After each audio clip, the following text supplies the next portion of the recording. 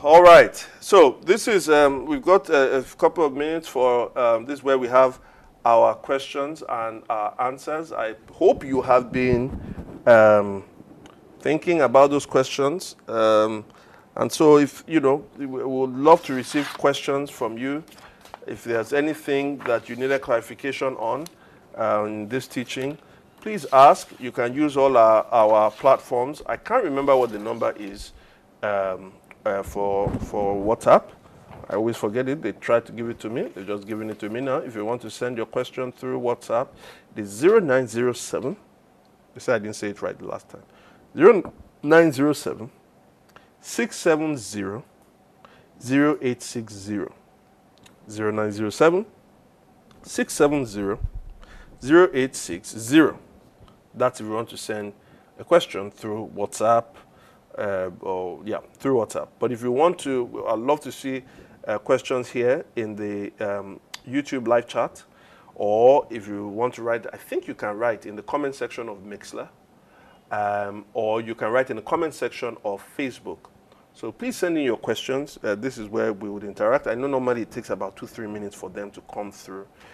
So especially with delays and then people typing and all of that. And so I don't know if there are any questions that are coming through. We'll give some time for that to come through. Again, happy to see quite a number of us. Yes, amen, amen, amen to the prayers. All right, so any questions, please use any of the channels. There is no such thing as a stupid question. So please send the question, especially if you disagree with something, please let me know where. Maybe I can explain and give further clarification. Or maybe there's something personal that you want to ask, please let us also know.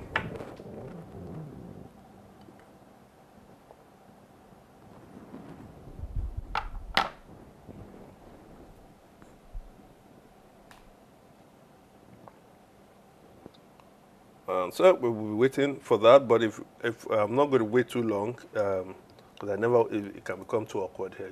You can imagine how it is. I'm just here sitting in front of a camera and just looking and waiting for questions. So I'm hoping we can get some questions soon enough. Any question?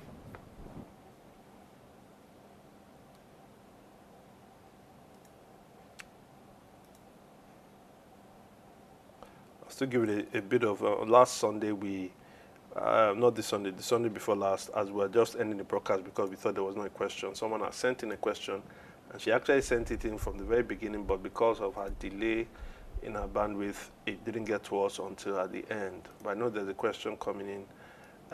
Now, I do want to give say, please, if you've not subscribed, you may think, what's there? Is it not just clicking a button? Please help us subscribe. Subscribe to our YouTube channel. If you're not following us on Facebook, follow us on Facebook. If you're not following us on Instagram, please follow us on Instagram. But at the same time, please engage with all of the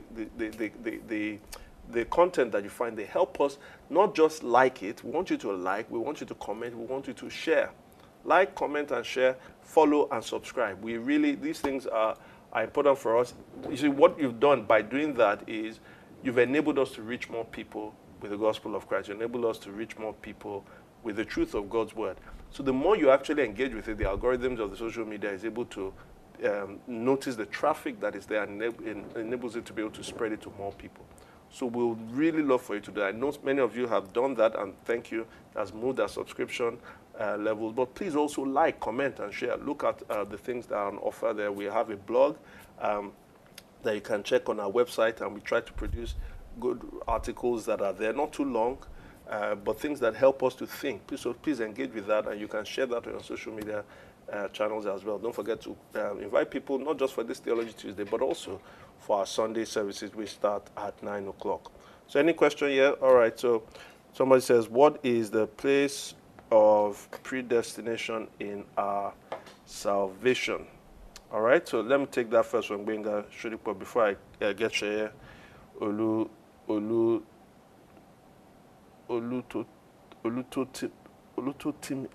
Eh?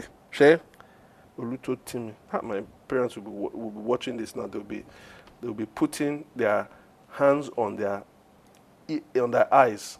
Mommy, daddy, if I can't pronounce it well, it's your fault. Olutotimi, something like that. Olutotimi. All right, Sheye Olutotimi. I'll get to your questions. All right. But Benga Shodipo says, what is the place of predestination? As my Bible was the place of predestination in our salvation. Or let's put it another way. What is the place of predestination in the gospel? What is the place of predestination? This is one of those teachings. Now, I can't do a full teaching on predestination. What I will say is that there is predestination election. We have that in theology in Lagos. Go and look for the message, how salvation works. Before the message, how salvation works, we've not uploaded this, but we'll eventually upload this. Am I truly free? So am I truly free comes in trying to think theologically and philosophically about how we deal with God's sovereignty and human responsibility. How does the Bible teach that? We treat that first, and then we then move into the issue of God's sovereignty in the aspect of salvation. But I should say this about predestination, right? Some people, what we all have to agree with is predestination is taught in the Bible. Whether we understand what it's saying or not, whether we understand it and whether we agree with it or not is another thing. But it is there. Now, the closest or most explicit part you can find about predestination in the Bible is obviously in Romans chapter 8. All right, in Romans chapter 8. I said I will really push you to go and look at the teaching on that in How Salvation Works. And at least How Salvation Works part 1. That's explicitly to that. But in Romans chapter 8, it says this in, the verse 28 that we all know that we love, and it's such a promising, wonderful scripture. It says that we know that in all things God works for the good of those who love him. This is God's sovereignty in all things. It doesn't say everything works together. Every single thing works together for the good of those that love him. But it says when you bring all of those things together, it works for the good of them that love him, who have been called according to his purpose. Those who love God are those who have been called according to his purpose. All right? Now, he says, for those God foreknew. So we'll know what that purpose, what's that purpose? Because some people say, find the purpose of God for your life. Now, there are two ways you can think of God's purpose for your life. There's the eternal purpose and there's the vocational purpose, right? So what am I, vocational, marital, there's, if you like, how you relate to the world is that vocational purpose. But there's the eternal purpose. How do we relate to the world now is vocational purpose. And so quite often we only just think about the purpose relationally to the world, relationally to our spouses, relationally to our children, relationally to, environment, all, to ideas. But what about the eternal purpose? Because that's what it's talking about here. So it defines what that purpose is. Purpose is a goal, all right?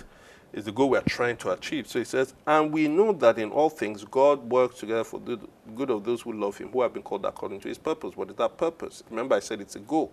For those who God foreknew, he also predestined to be conformed to the image of his son, that his son might be the firstborn among many, many brothers and sisters. Now notice, he predestined them to be conformed to the image of his son.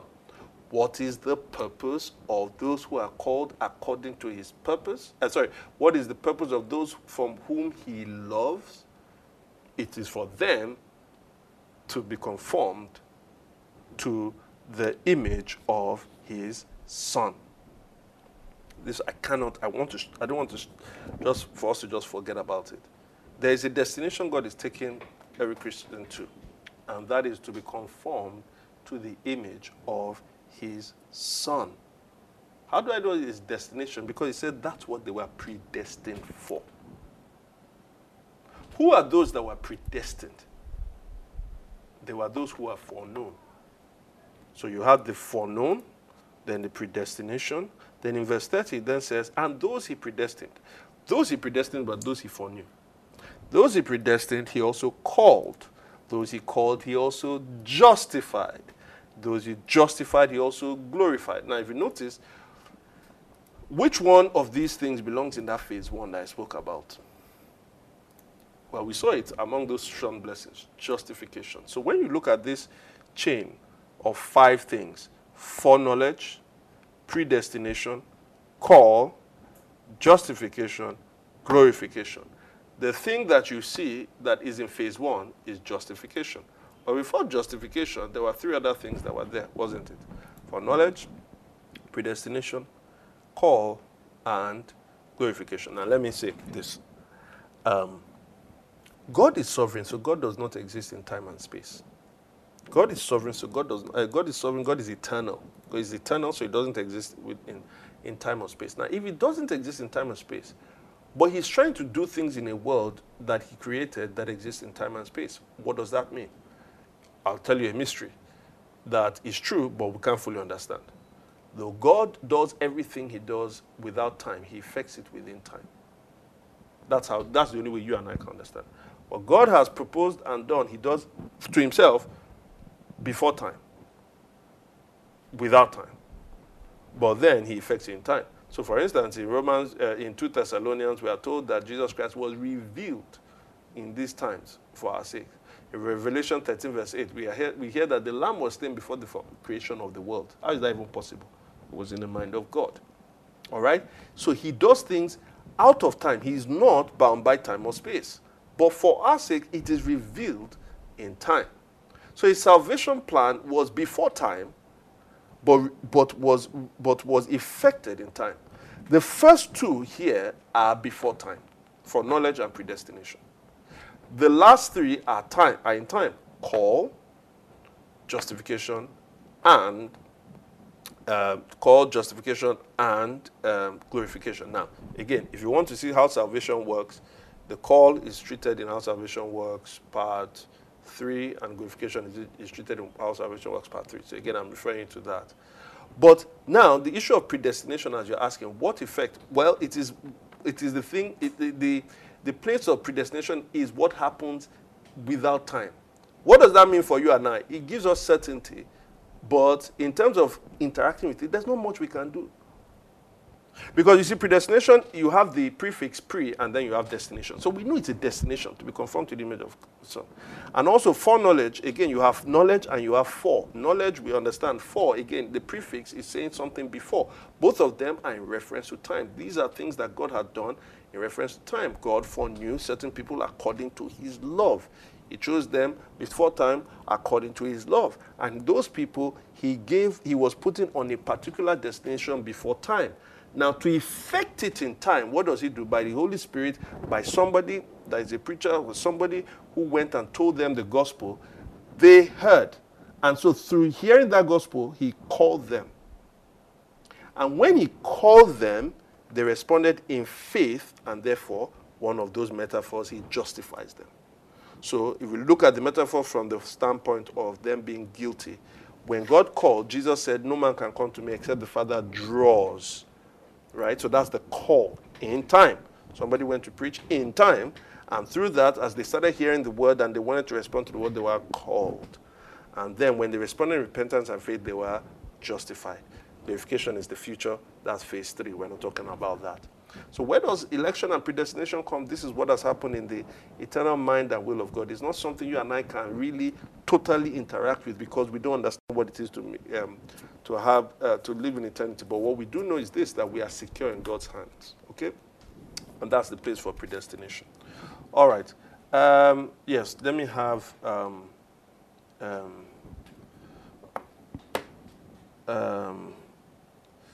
okay. Oh, all right. Okay. There are a lot of questions now. Is there a part of this message, this share, Oluto Timi, why am I getting myself into this thing? Is there a part of this message where you delve into what happened when Christ died, like going to hell and collecting the keys and other stuff that are not expressly disclosed in the Bible? No, there's no time I will get into that, so let me get into that now. There's this teaching, and it comes really from a misunderstanding of one of the most important creeds that we've had that unifies the church. So in our church, City Church, we normally will confess this creed on a Sunday in a particular month, right? And it says, I think it's the Apostles' Creed. Oh, am I mixing it up? No, the Apostles' Creed, where it says that Jesus Christ descended. Now, the old version had he descended into hell. In our version, we use he descended to the grave. Now, understand that the word hell, at least in Greek, in the old King James, all the words that were translated hell, there are at least about four Greek words. So one of them was called Hades. Hades. Now, in Greek mythology, Hades was the place of the dead. In Hebrew understanding, the place of the dead, when you read in the Old Testament, when David says in Psalm 16 that you will not leave my soul in the dead, the Hebrew word is Sheol. So the Hebrews had a word for that. Sheol, the place, or you call it the grave, right? Dead people go to the grave. Where is that? We're not sure. The Greeks understood Hades as being under the world. So when they are translating Hebrew scriptures, right, into Greek, what we call the Septuagint, right? That is, there was a Greek form of the Old Testament that people who in Roman times and Greek times did not understand Hebrew and didn't have access to the Hebrew scripture. They translated the Old Testament to Greek. So when it gets to some of those passages like Psalm 16, what was Sheol was now Hades, because there's a sort of Greek understanding of that. But Hades, when translated, particularly like in King James, from Greek to to English, people then called hell. The problem is that the concept of hell is not just necessarily the grave. The concept of hell is the place of eternal punishment. And so what happens is that then this elaborate story then came that Jesus went to meet Satan in hell and collected the keys and then, brought liberation or whatever. The problem with that is, guess what? Satan is not in hell. I hope that's not controversial. If you believe that, then you are not believing what the Bible teaches. How do I know that? Because turn to Revelation chapter 20. Revelation chapter 20 will tell you straight away. Revelation 20. Revelation 20. This is why we use computer Bibles. I won't lie. All right, in Revelation 20, you see, it says, Revelation 20 verse 12, and I saw the dead, great and small, standing before the throne. No. Go to verse 7. When the 1,000 years are over, Satan will be released from his prison. So he was in prison. He will be released from his prison, whatever I mean that prison is. I'm not getting to that. He will be released from his prison and will go to deceive the nations in the four corners of the earth, Gog, Magog, I'm not going to that, and to gather them for battle. In number, they are like sand on the seashore. They march across the breadth of the earth and surrounded the camp of God's people, the city he loves. But fire came down and heaven devoured them. And the devil who deceived them was thrown into the lake of burning sulfur, where the beast and the false prophet had been thrown. They will be tormented day and night forever and ever. If Satan is in hell, where he's meant to be tormented day and night forever and ever, there will be no Satan. You have no access to doing his work. He is not there yet. Guess what? There is nobody that is in hell yet. When Jesus was on the face of the earth, when he was casting demons, he said, it's not yet time now for you to cast us into the place. He said, it's not yet time, because the time for the final judgment will come when Jesus returns. So if we then look at hell in that regard, you are putting so many concepts into the word hell. So let's separate them. What if we just called hell the place of eternal judgment? The place of eternal judgment, right? In Greek, when Jesus referred to that, he will often talk about Gehenna, the place of eternal judgment. No one has been put there yet. No one is suffering eternal judgment yet. That would happen when Jesus Christ returns. So, how did Jesus go and get, what keys did he go and get from Satan? No, that's not what happened. Now, there is a way in which Jesus Christ experienced hell, if you like, on the cross. This is what happened. Jesus Christ experienced the punishment for those who would believe in him. He experienced their punishment. John 3:16. For God loved the world that he gave his only begotten son. He gave his son for the world, that whoever believes in him will not perish. How would they have perished if they didn't believe in him? They will have perished eternally. Hell. They will not perish but have eternal life. So what was the giving up of his son? He gave his son up for condemnation. Who is he that condemned? Is it not Jesus Christ who was condemned in our place? Romans chapter 8. So Jesus Christ received, if you like, the eternal wrath of God on the cross. And there are two places that eternal wrath of God can be felt, either on the cross or in hell. So in that regard, Jesus' experience in that period was experiencing the wrath of God. It wasn't just that he was killed by Roman soldiers. He experienced the wrath of God so that God's wrath is satisfied, so that anybody that believes in him, it's not that God was unjust to forgive them. He was just. He paid out the punishment of his wrath for their sins upon Jesus Christ. In that regard, Jesus went to hell. Not to go to hell, to the place of hell, to go and meet the devil and fight the devil and remove the keys. Even the people who are dead now that are not dead in Christ are not in hell. They are in the grave. What does that mean? They are in a place of, I don't know. The people who are dead in Christ are with Jesus Christ. Who are dead in Christ are in heaven now. I'll say a little bit more about this in our phase 3:1. But my point is, as you said, it's not in scriptures that Jesus Christ went to have a battle with devil in hell, because devil is not in hell, and no one is in hell yet. But Jesus Christ received eternal condemnation on the cross for those who believe in him. And so that's the much I can say on that. There are some other, let me get to some other questions. Demola Badma says, so there is a specific gospel that leads to salvation. What about people who have been in church meetings for needs and received testimonies but didn't hear this gospel? That is why, partly I'll say that we're trying to do what we're doing, is that if you ever want to see revival, if you ever want to see true healing, a true transformation, it always starts with the gospel, as far as Christianity is concerned. I do think there are lots of things, good things that are said in churches, right? So don't get me wrong. Empowering people, especially in the kind of place that we live in Nigeria, boosting people's confidence, right? A lot of wonderful works that churches do is really good. And I would say this should flow out. This should flow out from people who have been transformed from the gospel. The problem, though, is that if people come in and they have needs, and all you ever do is respond to those physical needs, you are able to meet someone's physical needs and you don't meet their eternal need. It is very possible. Jesus Christ healed certain people. He fed people. They felt the power of the kingdom when he fed those 5,000. They felt the power of the eternal kingdom, but they weren't transformed by the message of the eternal kingdom. It is possible to receive the blessings, some of the blessings that flow out of the kingdom, but not receive the eternal blessing of the kingdom because you never accepted your status as a sinner that God needed to save. You never truly repented. And so that is a sad thing. It is a sad thing that people can go to church over and over and over again and not actually hear the message of the gospel. And the truth is that you cannot be saved eternally without the message of the gospel.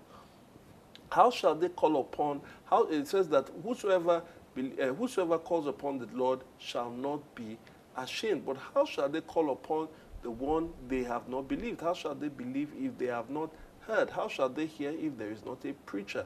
How shall they preach if they are not sent? If people are not sent to preach the true good news of the Lord Jesus Christ, people will not cry out, right? They will not call upon the name of the Lord, and then they will not be saved. So if we identify that, rather than be people that just go around criticizing people, telling them how their pastors are not preaching, their churches are going bad, that's not what we do. We pray that those people start to preach the gospel. And I can tell you, there is so much power in praying, constantly praying, rather than just criticizing. Praying, I've seen it, we've seen it in our church, as we constantly pray for the kingdom to come. We call them kingdom-centered prayers. We pray, and we're seeing changes in places that you would never have thought of before. People are losing interest in a lot of the false gospels, and even a lot of pastors are questioning that. So we pray, but also we preach. We preach ourselves. We understand the gospel ourselves. We find ways of sharing those gospels, but also we share resources, not in a condemning way, but we share gospel resources to people. Hey, listen to this message. Hey, let's talk about this thing, right? I think that's what we are meant to do. So when we see that situation, we don't behave as people without hope. We don't become people that are given to despair, despite all the opposition that Paul faced. Paul said, even when he was in chains, he said, but the word of God is not chained. So let us not be people of despair. Let us be people of hope who know that God has commissioned us, if we have responded properly to the gospel. Go all out. Go to the nooks and crannies of the world. The harvest is plentiful, but the laborers are few. All right? Thank you, Demola. Demola continues. I didn't even see that. I have believed that if one came to pray, if one came to pray and received sometimes dramatic answers, surely salvation must have been somewhere in the mix. And it's not necessarily the case, Demola. It isn't. Now, I'm not saying, I do really believe that, just as the apostles did and Jesus Christ did, for instance, that, so there's something called apologetics. For some of us know, a defense of the gospel. Now, most people identify apologetics based on argument, right? Rational argument. Speaking of apologetics, there's a wonderful man of God called Ravi Zacharias, who is probably on his last days, and he was a huge influence to many of us. And through his field of apologetics, he was able to convince people, to show them that believing in God does not mean that you throw away your mind. He was able to show it philosophically how other systems of thought don't make sense. But Ravi Zacharias always said he wasn't first and foremost an apologist. He was first and foremost an evangelist. And his apologetics was to be able to defeat the argument of people to open up a way for the gospel to come forth. So apologetics has always been the field of the opening up for the gospel to come. Now, but apologetics takes different forms depending on the society and the need of the people. So in a lot of Western secular spaces, apologetics is going to take the form of rational arguments. This is what Paul talks about in 2 Corinthians chapter 10, when he said, we bring every thought and we make them captive to Christ. But apologetics in Jesus' day, in Galilee, among the people who are poor, among people who weren't educated but had a lot of needs, what was the apologetics? Miracles. The miracles opened the door for the gospel to come forth. Signs, wonders. On the day of Pentecost, people were speaking in tongues, people were hearing they were hearing in many languages from unlearned people the wonderful works of God. How is it that they're able to do that? That sign was a spectacle that brought them. And what happened after that? They preached the gospel. When John and Peter healed the man at the gate beautiful, he was leaping and praising God. He wasn't leaping and praising the men of God. Because somehow, somewhere, they preached the gospel. Peter rose up and preached the gospel on that day. For some of us, the apologetics is medical missions, things that we do. The goodness of the kingdom comes, but it then opens the door for us to hear the gospel. But my point is this: you can hear many of those things that flow from people who have been taught by the gospel, but your message cannot just be, I was an addict, and then God took me from rags to riches.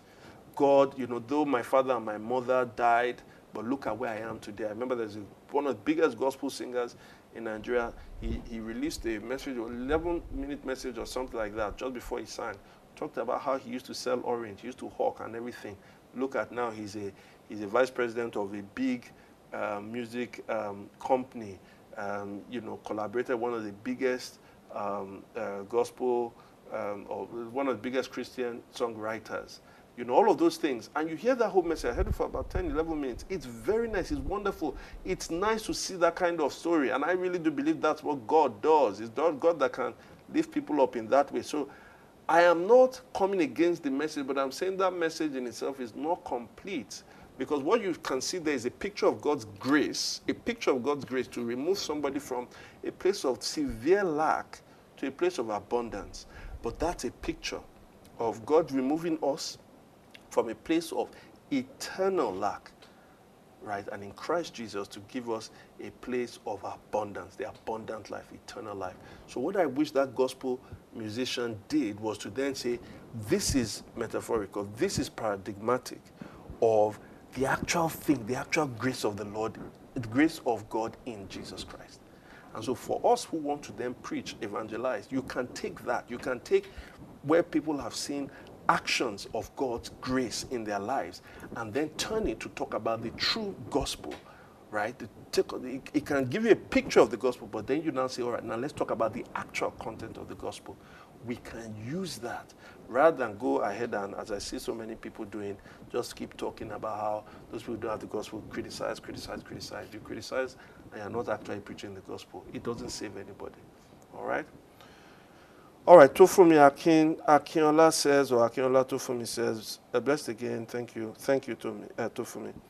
Since genuine saving faith encompasses a right understanding of the gospel, and following from last week, we spoke about certain truths that are cardinal to the gospel. My question is, do people who have a faulty understanding of a cardinal element, incarnation, for example, of the gospel possess saving faith? That is an excellent question.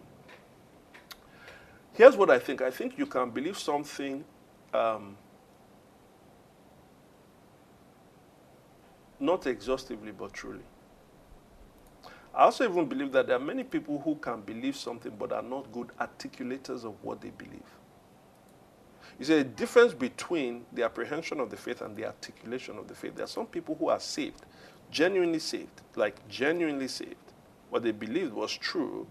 God has done that miracle in their heart. How they understood what that salvation was wasn't quite clear. So when they're now trying to preach what has happened to them to somebody else, it's muddled up and they don't actually preach the right message. So it's very possible that somebody just said, all I heard was Jesus Christ died for my sins and he rose from the grave. And genuinely believes. I don't think that's a full, comprehensive understanding of the gospel. The person may not even understand anything about the gospel story. But at least he understands some right elements about it, and the person is saved. Listen, the good news is for the poor. And many times the poor, that's what Jesus said, many times the poor are illiterate. The people who are not literate, the woman at the well was not going to go and teach like Apollos. Apollos met Priscilla and Aquila. Apollos definitely had the gift of teaching. Priscilla and Aquila knew more than him just in terms of the understanding of the accuracy of the faith. They told him, it didn't turn either of them to teachers. Apollos was the teacher, the main teacher in the church of Corinth. Right? He believed something right, but it was not totally accurate. But that was sufficient. Now, in teaching, he had to learn the truths of God's word even more comprehensively. He had to learn the truth about Christ more accurately. For those who want to reference, there's 1 Acts chapter 18. Acts chapter 18 towards the end of that. So it's possible. There are lots of people, I would say, that are even in faulty churches because the way the ministries are being built is wrong. But they've actually believed. How this thing happens, I know it is complex, but we should never turn the gospel to just a mere rational thing. If you don't get the right propositions and everything there, you can't believe. Because there, you turn your gospel from the gospel of faith in Christ to the gospel of an intellectual understanding of Christ. And then those who are not intellectually aware are cut off from it. And just spoke in simple language that people understood. So it's possible that you meet somebody, right, that is not articulating their faith very well, has not fully understood it well intellectually, but they've genuinely, you can see the fruit of repentance and the fruit of true belief in their hearts. And yet there are many people who are actually intellectually very aware about it and you don't see the fruit there. But those people who have genuinely received it are not the best people to go about preaching and teaching. When they do that, they often come up with errors. So it's very, very possible for that. Okay? All right. Any other question? Any other question? Okay, I think we're already running out of time. And so if there's no other question, I want to thank you all for joining us. And please don't forget, we're going to do this again next week. Invite people, and if you invite somebody, also let them know when it's time to join. But also this message between this evening and tomorrow morning will be put online. We'll try to separate, I think, the message and the Q&A so that if they just want to listen to the teaching, that's one thing. If they just want to do the Q&A, that's another thing. And so you can use that to share, and so that it can be something that somebody will come for the next time, okay? Well, till then, don't forget to like, comment, subscribe. Like, comment, share, and subscribe. And please stay safe. Until we see you again, if you're joining us on Sunday, please join us at 9 o'clock for our service time. But if it's just Tuesday, then we'll see you next Tuesday. Till then, God bless you.